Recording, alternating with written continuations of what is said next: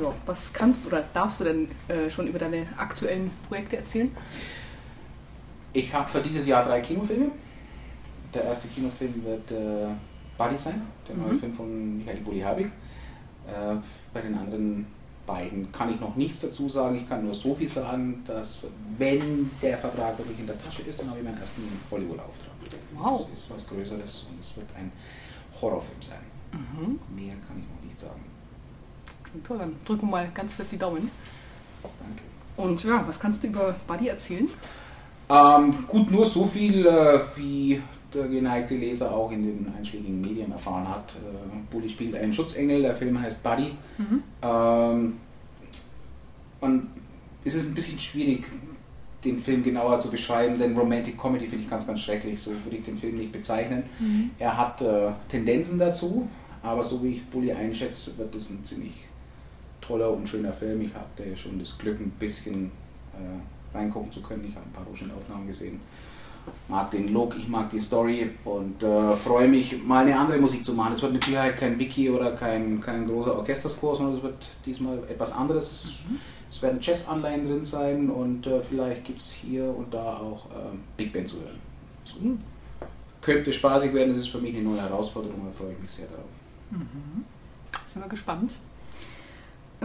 Ja, wie lief denn das letzte Jahr, also 2012, für dich? 2012 lief wunderbar, denn ich habe keinen einzigen Job angenommen und habe mir mal ein Sabbatical gegönnt. Das hat mir sehr gut getan.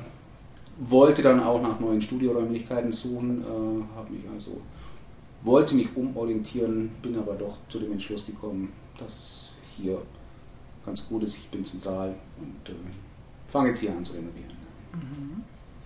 Ich habe doch letztes Jahr einen kleinen Film gemacht. Das war allerdings ein Demo für einen Kameramann aus LA. In der Hoffnung, dass dieser Kameramann ein bekannter großer Regisseur wird. Die Chancen stehen ganz gut, weil er jahrelang auch Kameramann mit Michael Mann war. Für Michael Mann. Und der Film heißt Vanished. Und auch wenn es nur ein ganz kleiner Demo-Film für seine Fähigkeiten ist, ist es doch ein schöner Film geworden. Eine schöne Musik. Ja, es war ganz spannend, es war mal wieder ein ganz anderer Score. Ich freue mich halt, wenn ich aus dieser, was heißt freuen, ich bin dankbar, wenn ich mal andere Genres bedienen darf. Weil irgendwie kriege ich den Comedy-Stempel nicht los. Und wenn jetzt Hollywood anklopft und nach einer Horrormusik fragt, dann ist das schon eine große Freude. Das könnte richtig gut werden. Ja, glaube ich. Ja.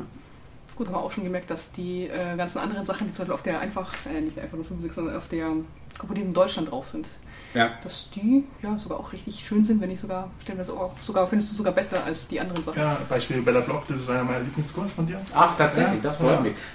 Der liegt mir auch sehr am Herzen. Ja. Ich weiß nicht, der ist sehr intensiv, hat eine mächtige Atmosphäre, der packt einen irgendwie. Ja, ich muss das auch, ich bedauere es sehr, dass ich mit dem Regisseur nicht nochmal eine Bella Block-Folge machen kann. Ich wurde angefragt erst vor 2 Wochen, aber da kommt mir der Horrorfilm dazwischen. Julian Pösler hatte damals die Bella Block-Folge gemacht, Eine falsche Liebe. Es war eine tolle Zusammenarbeit und ich schätze seine Arbeit sehr. Unter anderem hat er auch Die Wand gedreht, der eigentlich sehr erfolgreich, vor allem in Anbetracht der Thematik dieses Films, es ist eher so ein Psychodrama, im Kino läuft. Und ja, in der Richtung würde ich auch gerne wieder mehr machen. Schick. Ja, und wir haben quasi neu, also quasi fast war schon auch schon fast, ja, 5 Begriffe oder sagen wir so 5 Komponisten, so nach dem Motto 5 Komponisten und ein Satz zu ihnen. Okay. Jerry Goldsmith. Großes Vorbild, Poltergeist, einer meiner Lieblingsscores. John Williams. Ohne John Williams kein Ralph Wengenmeier.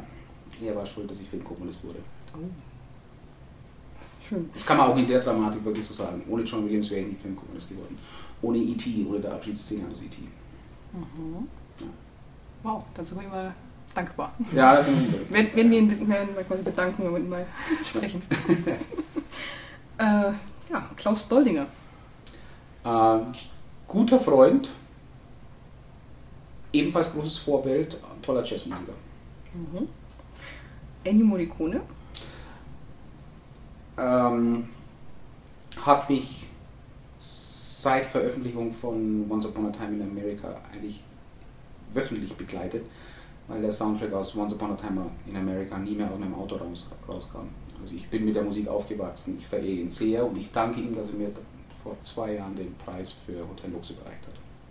Wow. Ja, beste Filmmusik auf dem internationalen Filmfest in Rom. Das war eine große Freude. Mhm. Glaube ich. Ja. Es gibt kein Bild. Es ist sehr bedauerlich. Oh. Aber es war ein einzigartiges Erlebnis. Es war schön. Mhm.